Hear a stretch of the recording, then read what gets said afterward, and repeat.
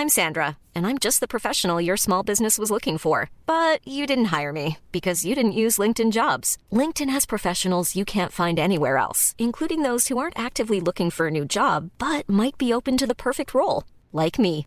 In a given month, over 70% of LinkedIn users don't visit other leading job sites. So if you're not looking on LinkedIn, you'll miss out on great candidates like Sandra. Start hiring professionals like a professional. Post your free job on linkedin.com/people today. Life is full of what-ifs. Some awesome, like what if AI could fold your laundry? And some, well, less awesome, like what if you have unexpected medical costs? United Healthcare can help get you covered with Health Protector Guard fixed indemnity insurance plans. They supplement your primary plan to help you manage out-of-pocket costs. No deductibles, no enrollment periods, and especially no more what-ifs. Visit uh1.com to find the Health Protector Guard plan for you.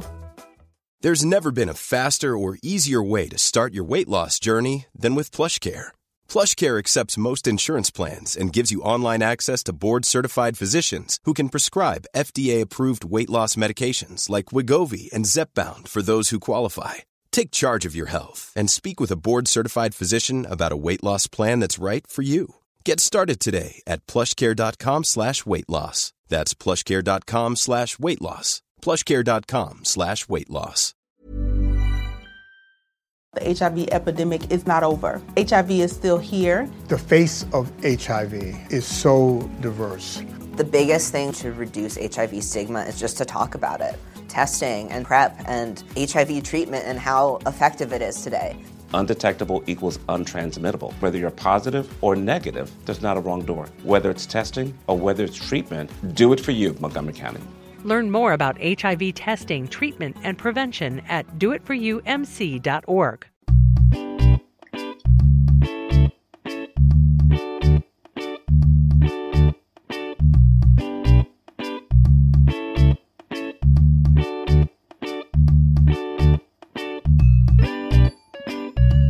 Yo, what's poppin', Rush Nation? Welcome to episode 92 of 5 Yard College.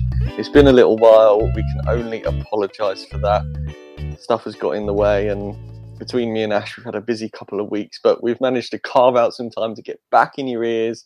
Ash, how you doing, man? How was your weekend? How are you enjoying this sunny weather that we've got at the moment? Yeah, weekend was very good. The weather's been lush, making the most of it. I'm sure we'll get some more rain soon. We had loads of thunderstorms in that week before last, I think. So definitely we're making the most of the weather this weekend. Apparently it's going to be hotter than Jamaica this weekend. So make of that what you will. But that sounds hot. I don't know whether it's Jamaica's cold period at the moment. So we're being lulled in, but I don't know. It's Ash and I have had this show in the pipework for about a week and a half now. So we did have a new segment. However, because it is so far past when we prepped this doc, and we weren't sure when we were going to get to it, we have binned the news for today. So those of you that don't like to sit down at 6 o'clock or 10 o'clock and get the news inside you and keep up to date, this episode is most definitely for you. Ash, today we are diving into the top college players of 2023 that are draft eligible, because obviously there's players that are not going to be draft eligible that are pretty good. So we're covering off every position here. How many players do we have in total? A lot. I've done all the key positions. I've done all the key positions and the top three of each. I've put some notable players. We won't go into detail on those, but we will mention those players. And then this is essentially my top three at each position at the moment is probably how we need to look at it. I think a lot of it will be in line with what other people think at the moment, but this is purely mine. So you'll hear some names in our notable players that you might go, well, how are they not in the top three? So that's just a quick disclaimer to start with. And also, I thought it's better that we focus on the 2023 draft eligible players for the time being, because as you said, if we did every single player, there would definitely be people that we miss out on, and we would be here for a very long time. So we'll have a look ahead to next year's draft class, but players that are definitely going to contribute massively this year as well. Yeah, I mean, Ash, you don't have to apologise for this being your list. I mean, it is our podcast, so people are here to listen to you and me. It's not like we're CBS or anything like that. People aren't coming here for those takes. They're coming here for our witty banter and English college football takes. So, and I respect your knowledge and judgment enough to have not changed this whatsoever. A, because, like I said, I respect you, and B, because I just didn't. So, I think if I disagree strongly on top three, then I'll chime in. But again, it's mostly going to be, once we get past the skill positions, it's pretty much going to be your knowledge compiling this list and me reading some names, really. Fair enough. But this is a really good exercise before the season, because I know for me that once the draft's out the way, and that takes up so much of a large portion of our knowledge base, especially if you go into watching the NFL or fantasy football.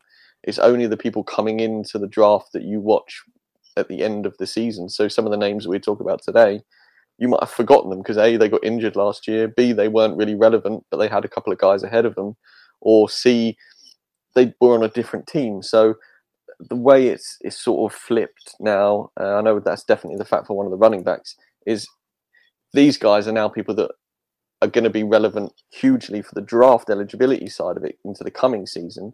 And it's good for us to get those names out of the way now, because then we can focus on some other names, like you said, of next season and the seasons after eligibility. It's just a way of increasing your knowledge set of players in the college game, especially if you're new to it or a casual viewer, that we can, we're not going to dive into Bryce Young's stats throughout his entire career. We're just going to be mentioning that Bryce Young is our number one quarterback. If he wasn't, what are you doing? There's bound to be some clickbait and some trope out there as to people who have CJ Stroud. But we'll get into the quarterbacks in a minute. But what I'm trying to say is, this is, for me, a good exercise in learning names before we get into the season, so that you're not blindsided by someone turning up out of nowhere. Yeah, exactly. Yeah, it's well, we are going to start at the quarterback position because obviously I just mentioned it. Where else would you start as well? It's the most important position as far as the majority of people are concerned. Yeah, I think you are right. I think it would be remiss of us to go. What we should have done is started at the other end of the spectrum, though, Ash. Yeah, true.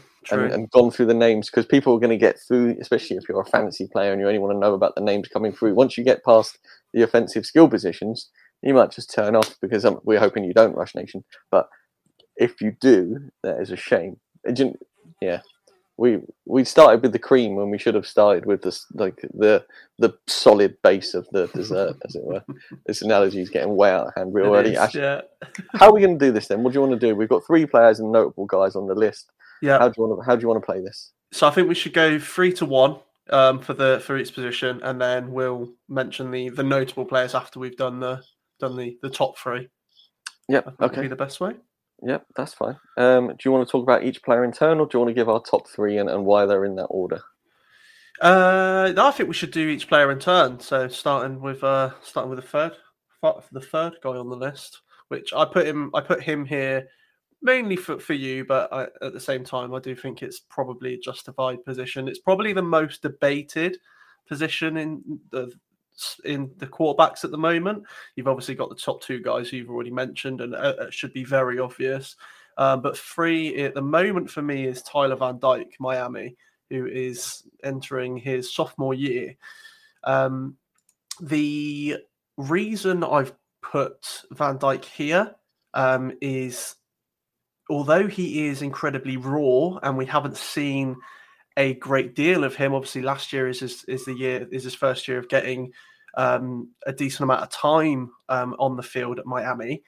What I have seen so far outweighs that rawness that he brings, and obviously we've seen players that have gone into the draft and into the NFL that have been described as raw and have realised that potential. I think with Van Dyke, you've got someone who already has a very strong arm, who's very accurate already, and he's only improving on his skills. He's also surprisingly athletic for his stature. He's 6'4", 224 pounds, so he's a bigger He's a bigger guy, so you would expect him to be that sort of quarterback that sits in the pocket and makes plays from the pocket. But he is not afraid to leave that pocket and gain the yards himself if needs be, if he can't see anything open.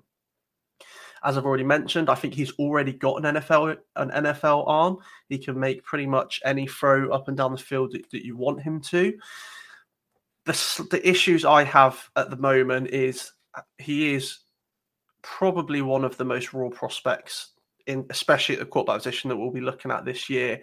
And he has shown, because of that, his inconsistency for Miami. That's something that he's going to need to improve this year for him to really cement that place as the third guy behind the other two, because, as I say, it is a wide open competition here for the third best quarterback in this draft class, and probably I'd even say in college at the moment. I think you're right. I think what makes it very open is the fact that the top two guys are not necessarily light years ahead of everybody else, but we've seen them both play to the highest level in college football. Whereas, like you said, with Tyler Van Dyke, and I think maybe one other player on the other notable players we'll get to. Apart from that, we know what the rest of the class is. You know, some of the notable names, yes, they're good college quarterbacks. Are they going to make it at the next level? Bryce Young and CJ Stroud, who are the top two, and they're probably everybody's top two in one or another order, they've definitely got what it takes to make it at the next level from what we've seen so far on tape. Whereas Tyler Van Dyke, you've mentioned it, he's raw, but he's shown pretty much everything that we want to see from our quarterbacks with that mobility and size, which, yes, his inconsistencies come from his rawness. Will he declare this year? Don't know. What another thing I'm not entirely sure about at the moment is obviously the Mario Cristobal, right? The guy from Oregon comes down as the Miami head coach. Yes, he's Miami's alma mater, but with the Oregon quarterbacks in the past, he hasn't necessarily been the quarterback guy. And I don't know whether he'll bring that professionalism and what we know from Oregon down to Miami.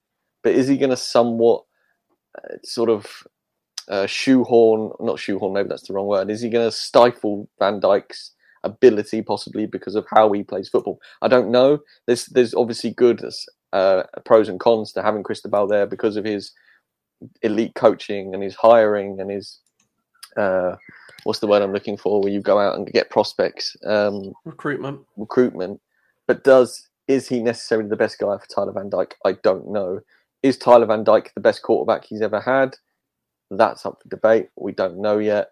I think there's so many factors into Tyler Van Dyke this year, but I think I would also have him at 3, purely because you know that I love the guy and he can't possibly be 2 or 1. No, he can't be 2 or 1. I think 3 is a fair place for him at the moment, and if he does well this year, and I'm hoping that he does, and I am expecting him to, because, as I say, he's got all the metrics, he's got all of the traits that you want from an NFL quarterback, but he's going to have to do it with, let's be honest, I'd almost say a poor supporting cast in Miami. There's maybe one weapon that you would look at this team and go, yeah, I want him to be catching the ball, and that's Will Mallory, the tight end. But apart from that, the wide receivers are good wide receivers, but they're nothing great. They've got Frank Ladson, who is a transfer from Clemson, who didn't really get any time at Clemson last year. But if he does well this year, like he did last year, it's going to be off his own back. He performed well in 2021. I think he threw for just under 3,000 yards, 25 touchdowns,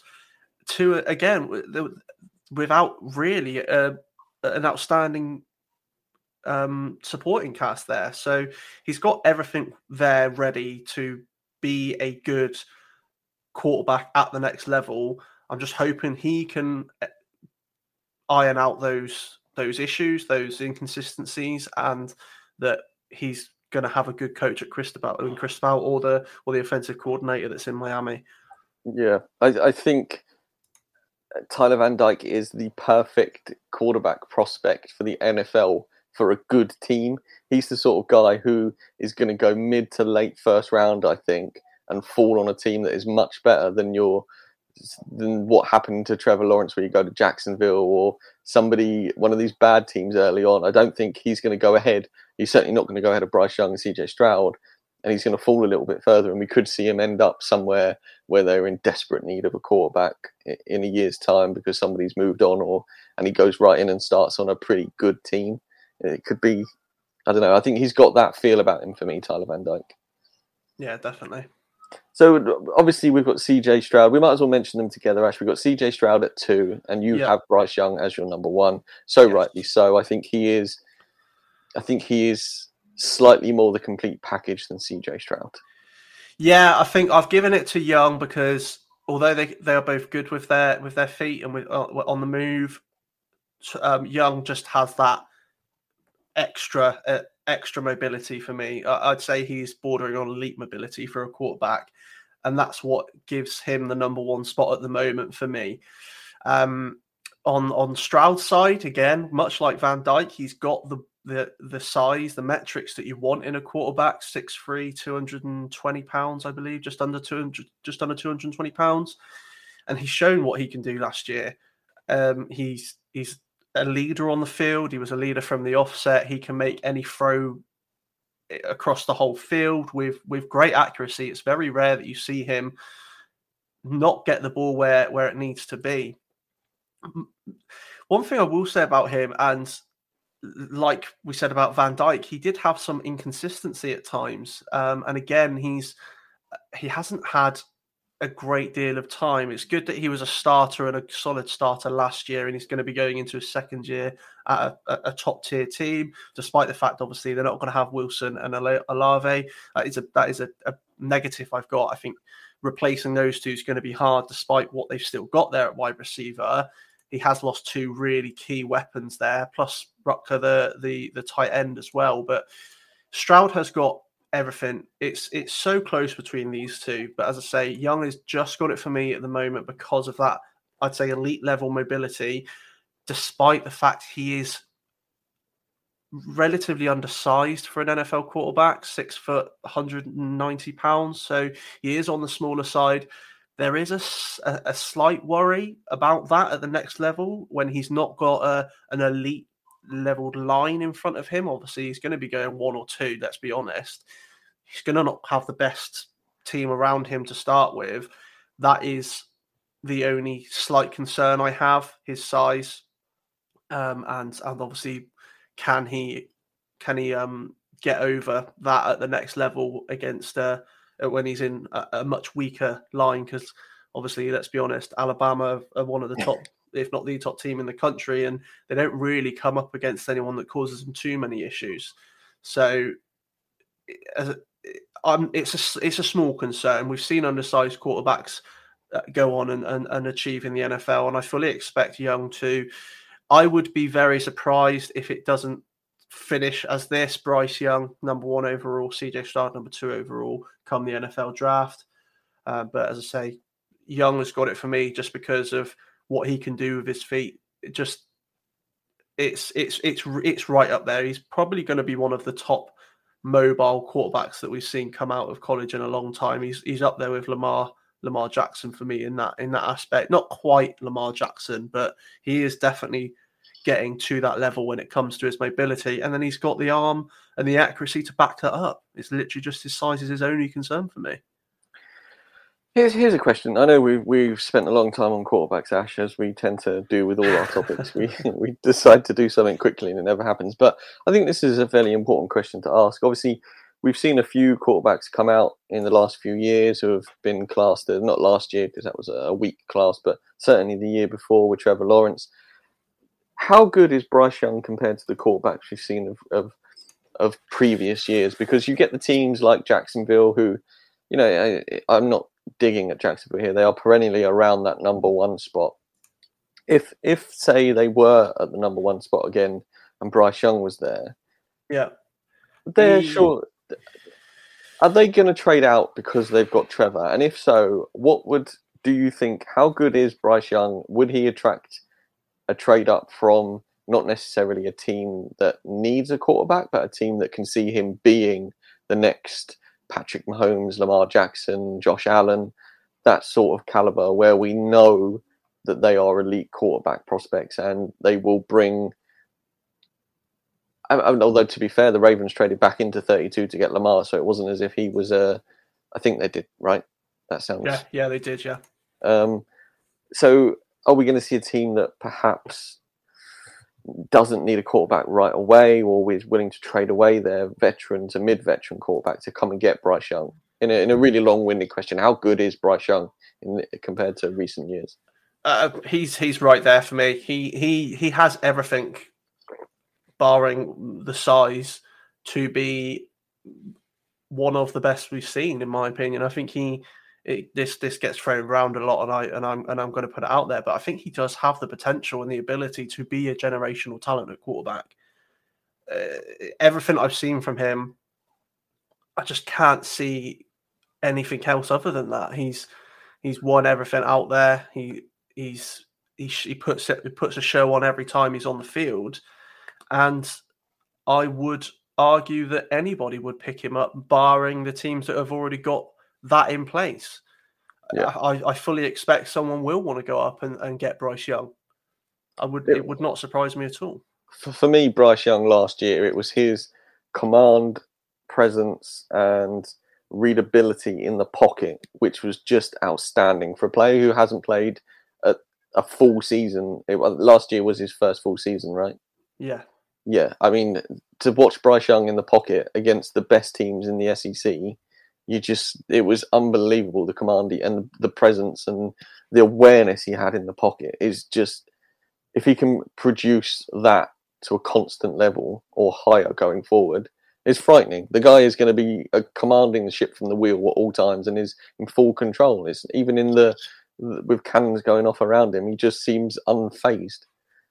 Yeah, I agree. It's going to take a lot for, like I say, it's going to take a lot for him not to be the number one quarterback in this draft class, and as I say, in my opinion, one of the best we've seen in a long time.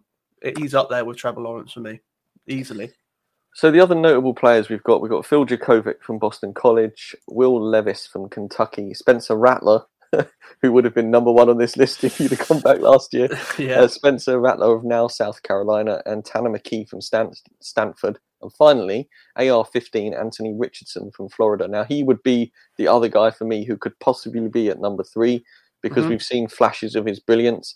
We've also seen him do some questionable things in his time at Florida. However, now he is the starter at Florida. He's got control of the Gators, and I think he's good enough to possibly push Tyler Van Dyke for number 3. Yeah, I think so. He's got the arm that you want, and then he's got that athletic ability. It's upper level athletic ability, especially for a guy his size. So I agree with you. He's going to push that for me. As will Levis. He got a lot of hype after the draft, and because of last year he transferred in to Kentucky and took a lot of people by surprise. But I don't think it's a one-off. I do think that Will Levis is a good talent. He is raw like Van Dyke, but do not be surprised to see him have another solid year at Kentucky and be a first round conversation quarterback for the 2023 draft. Which is so far away, it feels. I know. I mean, we're what, 90 days now till football, 80 something days till college football starts week 0, and we're already talking about the next year's draft. We almost do college football a disservice. Right, let's move to running back. At number 3, we've got Zach Evans, TCU, and he's a junior. He is, yeah. So Zach Evans, I think he's been somewhat overlooked last year, and for the whole build-up, really. There is one guy that everyone's talking about, unsurprisingly, but Zach Evans is a very talented running back. He's shown he's got good burst. He's good in his directional change of direction. He's got quick feet. He's also good in the passing game. He is able to track the ball in the air and bring it down while still creating those yardage after he's caught the ball. He isn't the quickest. He doesn't have that elite level speed and acceleration, but he is quick. He is good. He is quick enough in a straight line. some of the issues that I have, and we see it more and more now in the college game of coming through, is he can be indecisive at the line of scrimmage. We like to see the hesitation. The Le'Veon Bell is the guy who obviously made it come to light, that waiting behind the line for the perfect hole and then shooting through it or escaping out on the edge. Zach Evans does it in a hesitant way, sometimes too long, and then obviously the pocket collapses or he gets hit behind the line of scrimmage. That is a slight concern that I've seen in his game.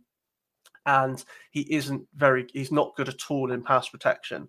So a 3-down role is unlikely for him at the next level unless he really ups his game this year and massively improves on his pass protection. I do not see him being a 3-down running back at the next level, but he is, as I say, he's a solid receiver and he is a very good runner that is deceptively quick in a straight line without being explosively fast. I like that. I think 3 here from our list is fair because the 2 guys above him, I think, offer slightly more, and it is Zach Evans. Pass protection will get you in trouble in the NFL. That is the big slight on him. At 2 above him, we've got Jahmyr Gibbs. Georgia Tech transfer right now. Alabama's lead back. I mean, could you transfer to a better place? No. We've seen Alabama grind out these running backs left, right, and center, and if they don't make them, they bring them in. Jahmyr Gibbs, I think he could be the top running back this season if he has a good year, just because of that move. Yeah, this is a perfect move for him and for Bama, because this is one of the first years that I was looking at them and going, there isn't someone there that screams out, yes, they are a top level running back. They've got some good guys. They had some good guys. Jace McClellan, and they also had Trace Saunders. But there wasn't a top level running back that we expect to see at Bama. But Jahmyr Gibbs has come in and he's going to be that. His game is very similar to Zach Evans, in my opinion, which is why I do think Zach Evans is being overlooked compared to Jahmyr Gibbs, and obviously and a number one who is probably the standout number one. But everything I've just said about Zach Evans translates over to Jahmyr Gibbs. I think Jahmyr Gibbs does everything slightly better, but they are very similar in the way that they play. Jahmyr Gibbs is quick, but not explosively quick. He can't pass protect. I think Bama will force that into him this year, but it's not his game because he is a smaller back. He's quite lean he's 5'11" and he is 200 pounds, but he looks like a smaller back. Yeah. He's got a small frame and he doesn't have the best strength. He is more of those, I'm going to make someone miss. I'm going to get through the hole. I'm going to cut around the side rather than I'm going to go through a defender. But everything I've seen from him at Georgia Tech, and I mean, Georgia Tech have had a couple of good years, but they're not on that level of some of these other teams where these running backs are playing. And now Gibbs is going to show what you can do behind this Bama line with Bryce Young as his quarterback. It is the perfect move for him, and it is why he is currently sat at 2, because he is so similar to Zach Evans for me, but he's got that Alabama extra onto him. Not just that he's playing for Bama, but that he's learning at Alabama, and we have seen what running backs come out of Alabama. Exactly. I think it is the perfect move for him because I think he could improve his game. And this sounds like an obvious statement, but the fact he's at Alabama and not Georgia Tech, I think he will improve his game to a higher standard if he does progress purely because he is at Alabama. And I know that sounds like a really simple thing to say, but when we're talking about skill sets and improving things coming into the draft, this is exactly the thing you want to see as an NFL scout, that Jahmyr Gibbs has gone out and moved to a better team because he knows that there's a better prospect there for him to get better. Because as a running back, you need to be into the NFL as good as you're going to get because you only really get 4 to 5 years. It's very rare we see running backs go into that second contract and then be great through that second contract. So, yeah, it's the perfect move all round. At 1 then, Ash, we've got Bijan Robinson, Texas Junior. Yeah. How good is Bijan Robinson? Why is he your number 1? He is an elite level running back already, in my opinion. He's got the size, he's got the speed, he's got all of the points that you want from a running back. He's shown that in his freshman year, and then again in his sophomore year last year. He can do it all. He's quick. He's surprisingly quick for a guy with his build, because he is one of those bigger running backs. But he is surprisingly quick. He can get the ball in the air. He can bulldoze a defender. He can make a defender miss. He just has absolutely everything you want from a running back, and a top level running back as I say, I think he is probably already an elite level running back. Wherever he lands, he's going to walk in, and he's going to be the number 1 guy, and he's going to be the number 1 guy in college, barring some absolute miracle or disaster, shall we say? Yeah. I mean, he came out of high school as well. He was a 5-star recruit. He was already being touted as the next best thing as a running back. He has shown that in his 2 years at Texas already, and he's got 1 more year here now to continue to show that. If he offers absolutely everything you want from a running back in all departments. Did he get injured last year, or am I thinking of somebody else? Didn't he hurt his shoulder, but missed like 1 game and then came back? I definitely think. Let's have a look. He missed. Or am I thinking of somebody else? He did. He dislocated his elbow.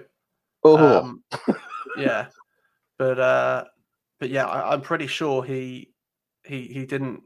He got there. I think I know what you're thinking about. There was 1 play where he got absolutely. I think he got like flipped up in the air or something like that, and it looked like he was like severely injured, and he was back like 2 games later. Okay. But yeah, he did get hurt last year, but he didn't miss hardly any game time. And as I say, whenever he touches the field, he dominates with the ball. It's very rare that you see him get shut out in a game, regardless of who he comes up against. Yeah, he is the clear-cut number 1 on this list, and easily, yeah, and rightly easily. So. We've got some other notable players who are good running backs in their own right and just didn't make the top 3. We've got Tank Bigsby from Auburn, has had an incredible couple of years. Obviously, this year is going to be hugely different for Auburn, and how Tank Bigsby is going to be a huge part of that, because he's probably their best player maybe at the moment, or if not one of their best players on offense. Devon Achane, Texas A&M. Did we have a conversation about how to pronounce his last name? I think we did a while back. Yeah, it's a Chan or something like that, isn't it? It's one of those. Yeah. Well, the Devon fella from A&M. Is he freshman or sophomore? I think he's fairly, or is he a transfer? I want to say no. He'll be a junior. He's 3rd year now. I'm clearly thinking of somebody else.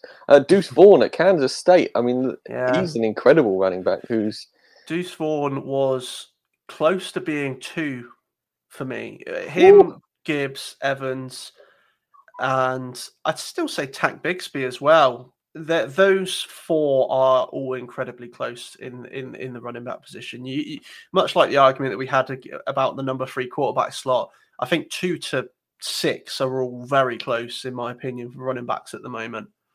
There's some guys I haven't even mentioned on here that are also up there as well. Yeah, I mean, we've also got Eric Gray from Oklahoma. Yeah. And Zach Charbonnet from UCLA. Is Eric Gray the Tennessee transfer? Did we decide that? Eric Gray is a transfer. Or did he come from Clemson? No, I think he did come from Tennessee. So he's definitely a transfer, but I can't remember. I'm sure we've talked about him and looked him up, and he's in an orange. He was, Tennessee. Yeah, he's transferred from Tennessee. But that's the little bit of unknown for me there with Eric Gray. Is the fact he's at Oklahoma. He offers he offers pretty much everything we've seen from Gibbs and Evans, but just the fact that he's transferring over to Oklahoma, who are it's probably wrong to say in a transition because they're not. They are still a top tier program, but they've lost a lot of big people at it, and obviously their head coach. So it all depends on how he's used there. Yeah, and as you say, there's loads of other players that could easily have made this notable players list. But yeah, definitely. Okay, let's move to wide receiver. At 3, we've got Jordan Addison, transfer to USC. Of course, there's going to be a USC player in here somewhere, and Jordan Addison, didn't you say you've got him as your number 1 wide receiver in this class, Ash, a couple of weeks ago? Yeah, I did. When his transfer was announced, I said that it was incredibly close between the 3, but Addison was my number 1. I've gone back and looked at it, and I think 1 at the moment is just 1 has to be there, and then 2 and Jordan Addison. It's so incredibly close. There may be a bit of favoritism that is won out the second position over Addison, but that's no disrespect to Addison at all. I think he could have obviously he couldn't obviously wasn't eligible, but he could have gone into this draft class in 22 and be a starter day 1. I think he's a top tier wide receiver, and he would have I think he would have been well in consideration for the number 1 wide receiver this year. He's got elite athleticism. He's got deep line speed. He makes pretty much every catch you want. He can cut and change direction on a dime. He offers a combination of everything. The only slight issue I have with him, which people have proven it's not a great deal, it's not a massive problem at the next level, is he is smaller. He is a smaller framed wide receiver. He's 6 foot, 175 pounds. But we've shown wide receivers at that size have shown they can perform at the NFL. He is also still very young. I think he's 20. Was he 21? So yeah, he's still 20 at the moment. But he is still young. He's still got time to improve. And obviously on this USC offense, he's going to be the key man there, and he's going to have a lot of support and a top level quarterback behind him. He's only going to improve, and I think as I say, it's incredibly close between him and number 2 for me. So in the initial opening statement, Ash, of your case here, we figured out who 1, 2, and 3 were. Yeah, pretty quickly. So at 2, we've clearly got Jackson Smith-Njigba, Ohio State junior. I think you are right. I don't know if you are right. I think the fact that these 3 are incredibly good is one thing. Do I think they could be flipped? I don't know. I have been watching a little bit of tape, and I definitely have your number 1 as my number 1 now. Yeah. And I've seen some stats and some mock drafts and stuff where he's going as high as 5th overall. So that for a wide receiver is frighteningly high in a class this good. But let's talk about Jackson Smith-Njigba. Yeah. What we saw at the end of last season when he just tore people apart, even with the presence of the 2 guys who got drafted, Chris Olave and Garrett Wilson. Mm-hmm. It just showed you only had to look at the bench that Ohio State were wielding out last year, their wide receiver bench, and you just thought 5-star, 5-star, 4-star, 5-star. And it continues along the same vein, whereas now Smith-Njigba is the number 1 guy. There isn't a Garrett Wilson or an Olave ahead of him. But he showed last year that it didn't matter if they were there as well, putting up historic numbers. He wanted to be part of the party, and this is good enough to be so. Yeah, I think Smith-Njigba is I wouldn't say an anomaly, but he is a bit of a different sort of wide receiver because he has got the elite, exceptional technical abilities. He does everything in a wide receiver that you want him to do, but he doesn't have an elite athletic profile. He's quick, but he's not lightning quick. He's got good speed, I would say, more than he has elite level speed. Do you know who he reminds me of? Not necessarily right now, but the way I watched him play last season and what I've seen of him, his play reminds me exactly of first year Juju Smith-Schuster in the NFL. For that first year where he absolutely exploded for the Steelers. Mm-hmm. That's exactly how I see, like, my pro comp to him would be that year of Smith-Schuster. Yeah, it is, and you hit it there. It's the explosive acceleration that he has. It's the get off the line that makes him so good, and he is quick when he gets in a straight line. I'd say he's not the quickest, but he has good enough speed to add to that, to his size. And I've got it as a negative and a positive. He is now the guy there. Obviously, he was out playing out the slot for most of his career because Olave and Wilson were there. He is now going to be that main outside threat for Ohio State. So it's going to be a massive year for him. I don't have any... I fully believe he's going to be able to back up what he's shown out of the slot. I have no concerns about that. But this is his year to show that he is one of the best wide receivers in this draft class. One thing, obviously, I mentioned about the speed, that he's not got the most athletic profile. There's concentration at times has been his downfall in games, but obviously not the Rose Bowl. He broke that record, 360 or 340 yards receiving and 3 touchdowns. But he has shown at times over his career at Ohio that he has drops in him, and it's not because of his hands. He's got great hands. It's more his concentration, I think, lets him down. That's something that he's going to need to improve on if he wants to be the number one wide receiver.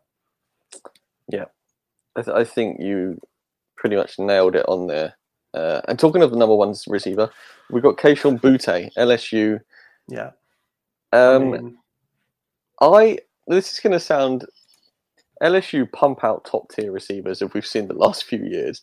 And it doesn't matter whether LSU are having a historic year, like Joe Burrow did, or a down year.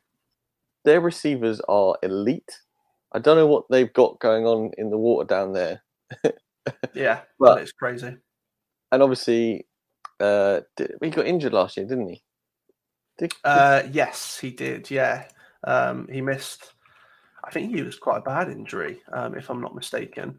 It was, so he had two surgeries on his ankle, which obviously meant he missed. He got injured in October, so he missed most of last season. Yeah, but I'm not going to say he's Jamar Chase, because I think Jamar Chase is possibly going to be one of the best receivers for the next few years on a team that are going to use him correspondingly so. But I think Kayshon Boutte has got everything that Jamar Chase can do. I think Boutte can do as well. I agree. I completely agree with you there. I think he's easily the most athletically gifted player in this draft class, if not over the last few years.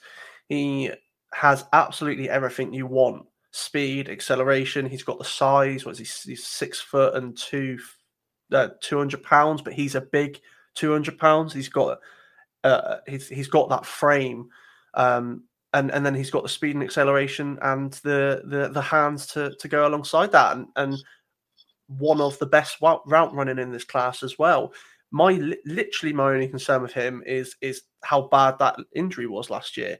It was an injury that saw him miss the whole year and have to have 2 surgeries on it.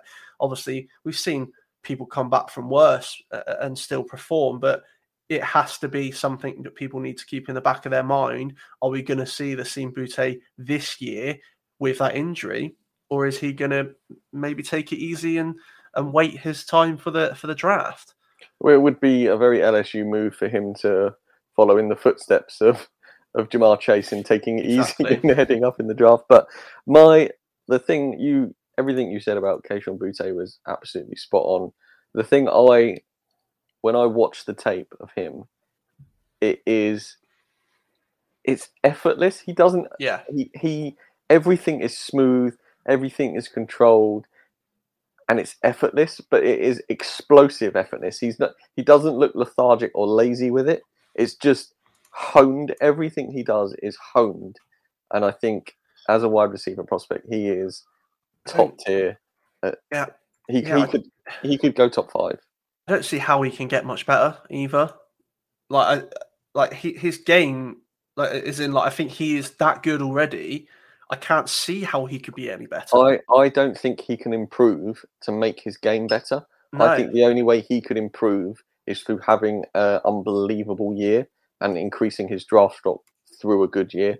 I think if you were going to draft a player on talent, he's as good as he's going to get. Oh yeah, I would be shocked if he is not top 5. I would be generally shocked that if he doesn't go top 5. It's literally just the injury. That is my only concern. I think every other aspect of his game is almost flawless. Everyone has their issues. Like on the tape that I've watched, on the rare, like sometimes he can drop the ball, and I think that's over concentration, like in Smith and Jigba. Yep.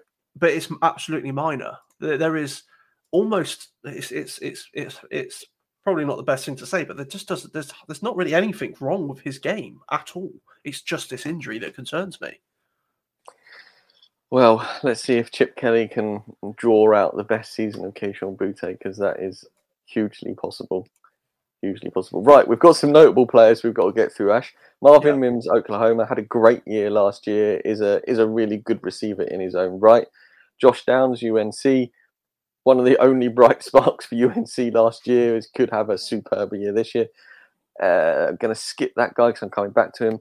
Jermaine Burton, Alabama. He's not a name I'm hugely au fait with, Ash. Is that because of the names, or is he a transfer? No, he is a transfer from Georgia. He got very little time at Georgia. He came in at 4-star recruit, highly anticipated, and just didn't get the chance at Georgia. The year they had last year, you can't really be surprised. But he's now going to Alabama, and is already going to be stepping in as arguably the number one wide out there. Yeah, Quentin Johnson from TCU is another name to watch out for. And the next two players, Ash, Talia Tagovailoa has got some weapons down at Maryland. Deontay Demus and Raheem Jarrett. If Tagovailoa has a bad year, he is not like his brother for the NFL, surely. No, I know. Like it's rare to see Maryland as a team that have got two top-level wide receivers. Raheem Jarrett's been spoken about since his freshman year as one, when he eventually hits the draft, being one of the top recruits. He's taken a slight downturn in the last couple of years, and I don't think it's through any fault of his own. Obviously, the 2020 impact that we saw him only play 4 games because of COVID didn't help. Last year, he played every game. I think he played all 13 games and 829 yards, but only 5 touchdowns. But again, it's the quarterback has not been the best. Tagovailoa for Maryland has really got to step up, but he's got the weapons here in Raheem Jarrett and Dante Demus, definitely, and they are equally as good as each other. I think it's probably a coin flip as to which one of these two is the better wide receiver at the moment. This year will probably dictate that. Yeah, plenty to watch out for the Terrapins, that's for sure. Right, tight end, Ash. Quick question. Yeah. Your first notable player is Jahleel Billingsley. Is he still at Alabama or is he transferred? I thought he was still at Alabama. I'm pretty sure he is still there. No, he's gone to Texas. There we go. I don't know if that changes anything, but no, it doesn't change anything. No. I'm sure I thought it was Texas, but I didn't want to say anything and make 2 errors if in fact he hadn't transferred and it wasn't Texas. But no, he has indeed transferred. Yeah. At 3, we've got another Alabama, or the Alabama tight end now, Cameron Latu. Yes. So 2 and 3, were really difficult for me to decide between for the tight end position for 2023. Cameron Latu gets it for me. I think what he's shown in limited capacity at Alabama it gives it here for me, because he is a good blocker as well. I was looking through his stats. He didn't give up any pressure or any sacks when he was being the blocker as a tight end.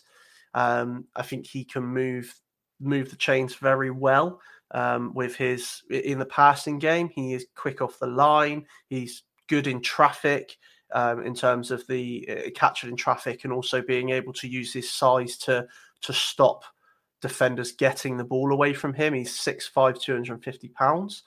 And as I say, he has the blocking game to add to what is good passing game for a guy that size. The only slight concerns for me here is his movement, his body movement. He isn't the most fluid of movers when it comes to a tight end that we expect to see from a pass catching tight end. I think possibly at the next level, and even this year, we are going to see a good pass catching red zone threat that can offer a decent amount in the blocking game. But he needs to improve his overall movement for him to really reach that level of the next level. Yep. So at 2, you've got Sam Laporta from Iowa. Yeah. Why did he sneak Cam Latu? Because Iowa love their tight ends. You always get good tight ends out of Iowa. It's just what happens. No, he just on paper and on tape, he's just got that little bit extra for me. He's quick off the snap. He's got good speed for a tight end, and for his size, 6'4", 240, nearly 250 pounds. He tracks the ball very well. You see him when he is in the middle on those quick slants and on the intermediate slants and routes, that he's tracking the ball. He's ready to move his body and to adjust to those balls that are not necessarily where they're supposed to be going. He's got good hands. He's got those hands. He doesn't need to bring the ball into his body to catch it. He can catch it with his hands, which is something you love to see from any receiver, whether it's a running back, wide receiver, or tight end. There's always a slight concern for players that need to bring it into their body. Laporta doesn't do that. He catches it out of his body, and as I say, he's quick off the snap. He doesn't offer as much in the blocking game. He can block when called upon, but he is more of a pass receiving tight end.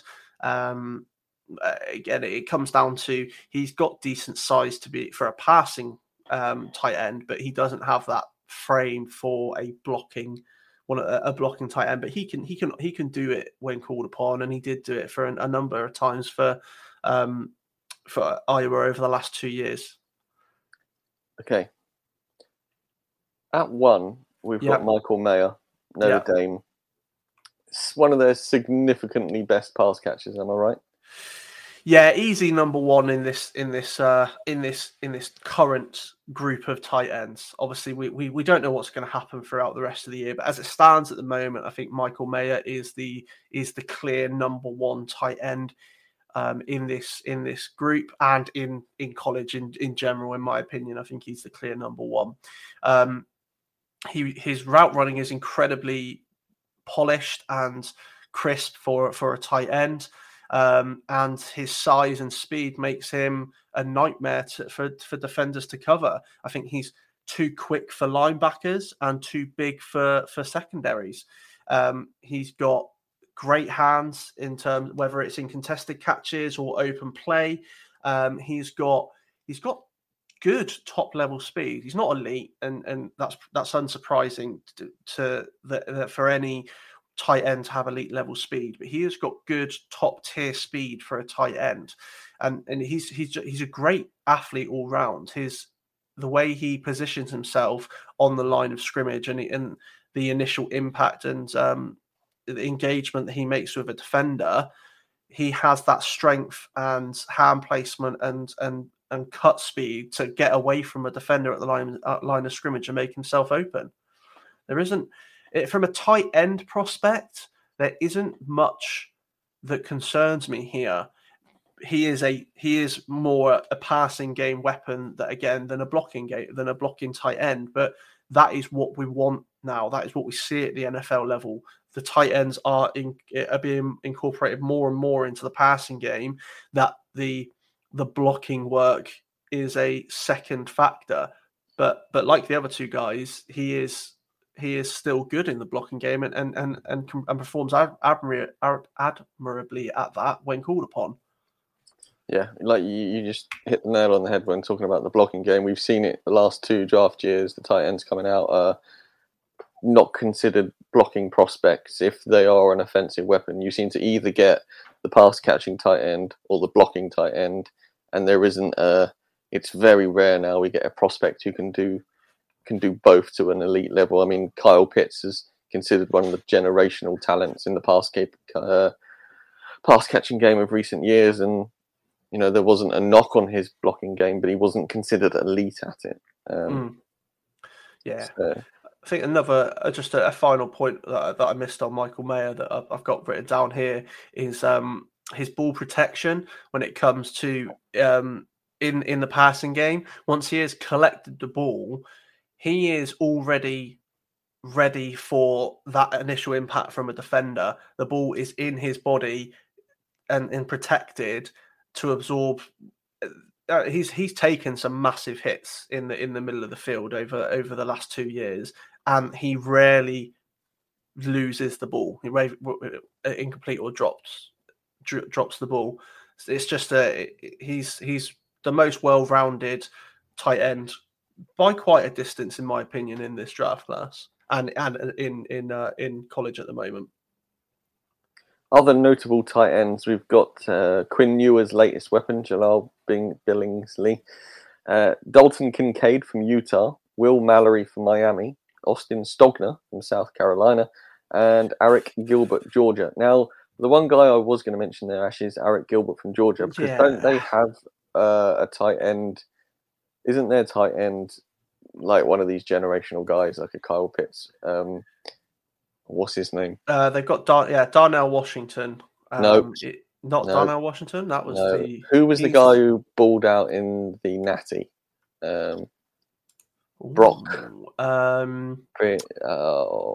Brock Bowers. Sorry. There Brock Bowers. Yeah, you're right. And I think that everything I've put him on tight. I've put Eric Gilbert on the tight end, but everything I'm seeing and hearing so far is that he is going to be predominantly used as a wide receiver for Georgia.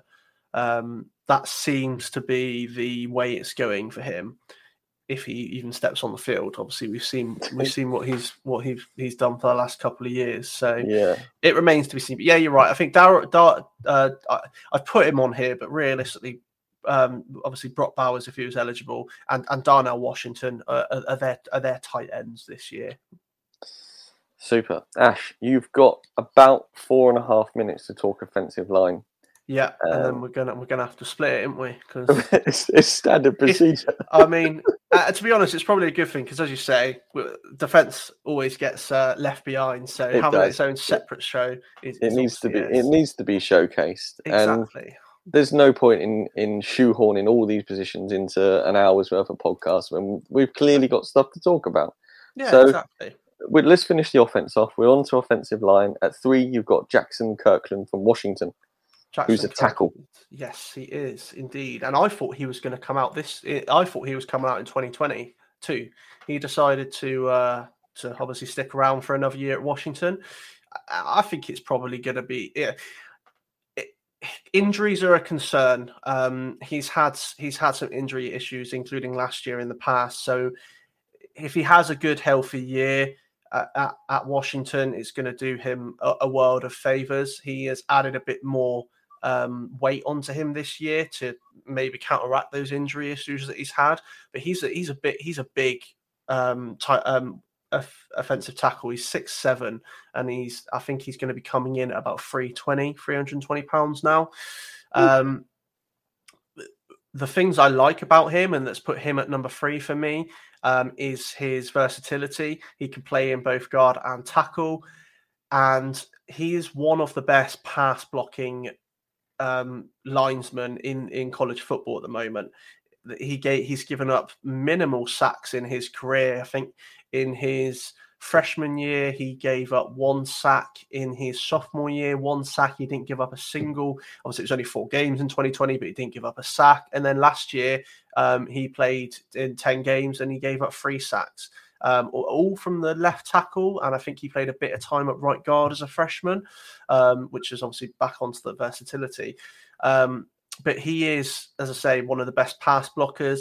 He's got the versatility, and he also, in terms of his actual technical ability for a tackle and for a guard, he's got his hand placement is top tier. He gets the hands underneath the defensive linesman's pads to move them. Those of you that have listened to us in the past when I've spoken about offensive linemen, there we go.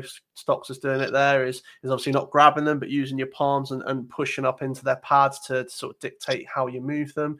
He's brilliant at that. He's got quick hands. He's got good arm length to dictate the movement of the defensive lineman. And as I say, in the passing game, he's quick enough to be able to react to those edge rushers and get into position and not allow them to beat them on the corner. That's just another reason to watch the video show, Rush Nation. Come see me practice my offensive line hand replacement. At 2, you got Peter Skoronski from Northwestern. Pop quiz, yeah. Ash. Do you know Northwestern's nickname? I do not. What is that? No, I don't know. That's why I've asked. Because I was thinking the entire time, I'm thinking, what are Northwestern called? And yeah, I have no idea. I have no idea what their nickname is. Northwestern Wildcats, Eagles. They are. I think you're right. I think they are the Wildcats. Yeah, you're right. You're right. Northwestern Wildcats. There we go. I knew it was in there. But yeah, Peter Skoronski, tackle. I would say at the next level, he will be a tackle. He's played his freshman and his sophomore year as the left tackle for Northwestern. For me, what gives him that added edge over Jackson Kirkland at the moment is his athleticism. He is quick to react to those quicker rushers, but at the same time, he's got that power to not be bullied by the bigger defensive tackles. He's quick on his feet and to place himself. He's quick out of his stance and with his good footwork in the pocket and also in the screen game. Northwestern incorporate a lot of screen plays into their offense, and Skoronski is one of the best in terms of getting out and being ready in the screen game to make an impact. And I think there is no real issues with his blocking technique at the moment. The only slight concerns I have with him is he has got slightly smaller arms, which at the next level could potentially impact him. And he can be slightly too aggressive when it comes to engaging with a defender, which will then put him off balance and allow him to be moved. But it's minimal. I'd be very surprised if he is not the top tackle in the 23 draft class. Ash, when you talk about small arms, are we talking about length? Yes, the length. Yes, yeah. Okay. The length of his arms too, as we mentioned earlier about engaging with the defender.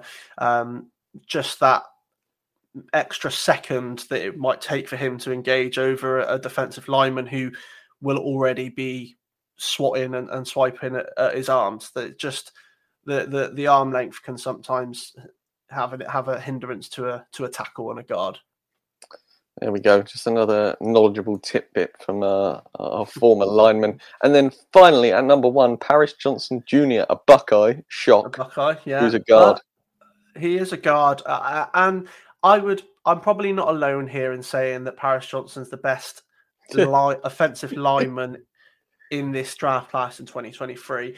I mean, to be honest with you, it's not an unbelievable draft class. There are some good talents. These 3 guys that I've spoken about and a few more, but it isn't that top tier that we've seen over the last few years, at least at the moment. Things could change in the next year, certainly, but it's not the standout class that we usually expect to see. The reason that Johnson is the number 1 for me, regardless of him being whether it's tackle or guard, he is definitely a guard for Ohio and for me at the next level. He's predominantly played out of right guard, but he has taken some snaps at left guard as well. He is very smart when it comes to reading the defense and the way they're lining up, but he is also an aggressive and a nasty player. He loves the impact and the engagement with the defensive lineman, and he has got incredible athleticism for a guy his size, 6'6", 320 pounds, I believe he is. So he's tall. He's a taller guy for a guard, but he's got that athletic profile to back that up, especially in the pass protection. He gets out of his stance and into his stance incredibly quickly and well, and all of his fundamentals and his techniques are on point almost every snap. He has given up. I think he's given up 1 sack in 3 years or 2 years at Ohio, and I think he's only given up 1 quarterback hit as well from his position. So he's incredibly smart and quite clearly the top guard and offensive lineman for me at the moment. That was a whole load of homerisms right there. I think no. not on this one. I think he's the most NFL ready as it stands right now for me in the offensive lineman. No, that's absolutely fair enough. Actually, last year Zion Johnson was a tackle or a guard? Zion tackle. Zion Johnson. Yeah. Guard. Sorry, I'm getting confused because the only reason I brought it up is because one of our notable players is called Zion Nelson. He's from Miami. There must be something in the name Zion that makes a good offensive lineman. That's why you confused me, because Zion Nelson's a tackle, and that's what and he's the first person on the notables. So I thought that's who we're talking about. No, Zion Johnson was a guard. Zion Nelson in this year is a tackle, and he's very close to Jackson Kirkland here for me. It was a toss-up between those two as it stands at the moment for the number 3. Okay, cool. Now, you can tell we've gone past an hour. The tangents are coming thick and fast here and just unnecessary information. Former running back, Colorado running back, Jared Patterson is re-entering and is now... No, I'm joking. Jared Patterson, Notre Dame, another top center. Yeah, he's the number 1 center at the moment. Is he as good as the center who was the top center who just went, whose name is completely vaporized from... No, I wouldn't say so. Linderbaum, no, he's not as good as Linderbaum. He would have been number 2 in this draft class if he had entered. Okay, cool. Then we've got Broderick Jones from Georgia, Layden Robinson from Texas A&M, and Emil Ekiyor Jr. from Alabama. Apologies, Emil, if I murdered your last name there. Of that list, Ash, how close were any of those to getting in your top 3, apart from obviously Zion Nelson, who you said had a chance? Yeah, Zion Nelson. Broderick Jones for Georgia for me, obviously, unsurprisingly, had an exceptional year last year for Georgia, as did all of the Georgia players. I think he's very close along with Nelson. You could, again, Kirkland, Nelson, and Jones, you could have a toss-up between who is behind Skoronski as the next best tackle. For me, Kirkland's game overall is just that little bit better. I just want to see some more from Broderick Jones. But if Georgia have another year like they did last year, I wouldn't be surprised to see him in contention as the top tackle overall. Well, there we have it, Rush Nation. Ash and I have managed to split one show into 2 once again. That's the offensive side of the 2023 draft eligible players, top players from their positions covered off. Ash, we're going to have to come back in the defensive side of things. I'm pretty pleased about that because I like defensive players and I think they deserve more kudos. I'm also going to try and move away from saying the skill position because I think every position is a skillful position and I don't think the offensive players deserve all the merits because playing corner is just as difficult and as skillful as playing wide receiver. Yeah, and I mean, arguably the top non-quarterback player is on the defensive side for next year as well, and maybe even the best player in college. Listen, you don't have to ram that home. I'm fully sitting here. Hi, my name's Chris, and I've got a problem. Yeah, we're going to be back, Rush Nation, to do the defensive side of things. Ash and I have already penciled in a date to do the next podcast, which will now have to be pushed because of the impending defensive top players, but that is not a problem at all. Anything else? Any last notes, Ash, we've missed off today's show? No. I think we've covered everything pretty well on the offensive side, at least. Anyway. Yep. No defensive player was harmed in the making of this production. If you are out in the sunshine this week, Rush Nation, don't forget to use your suntan lotion because it is going to be very hot and the UV rays will be high. We don't want anybody getting burnt this close to summer. Keep skin safe. It is vitally important. If you're heading down to the pub, enjoy yourselves. I'm hugely jealous. Ash, I know you will be doing both of those things, so enjoy your time out and about, drinking the cans or whatever it is you are getting up to. Let me know how you're getting on. Rush Nation, until the end of the week when we're back with the defensive players and the best player in college football, Will Anderson, we will touch on him at the end of the week. Saturdays are for rushing too.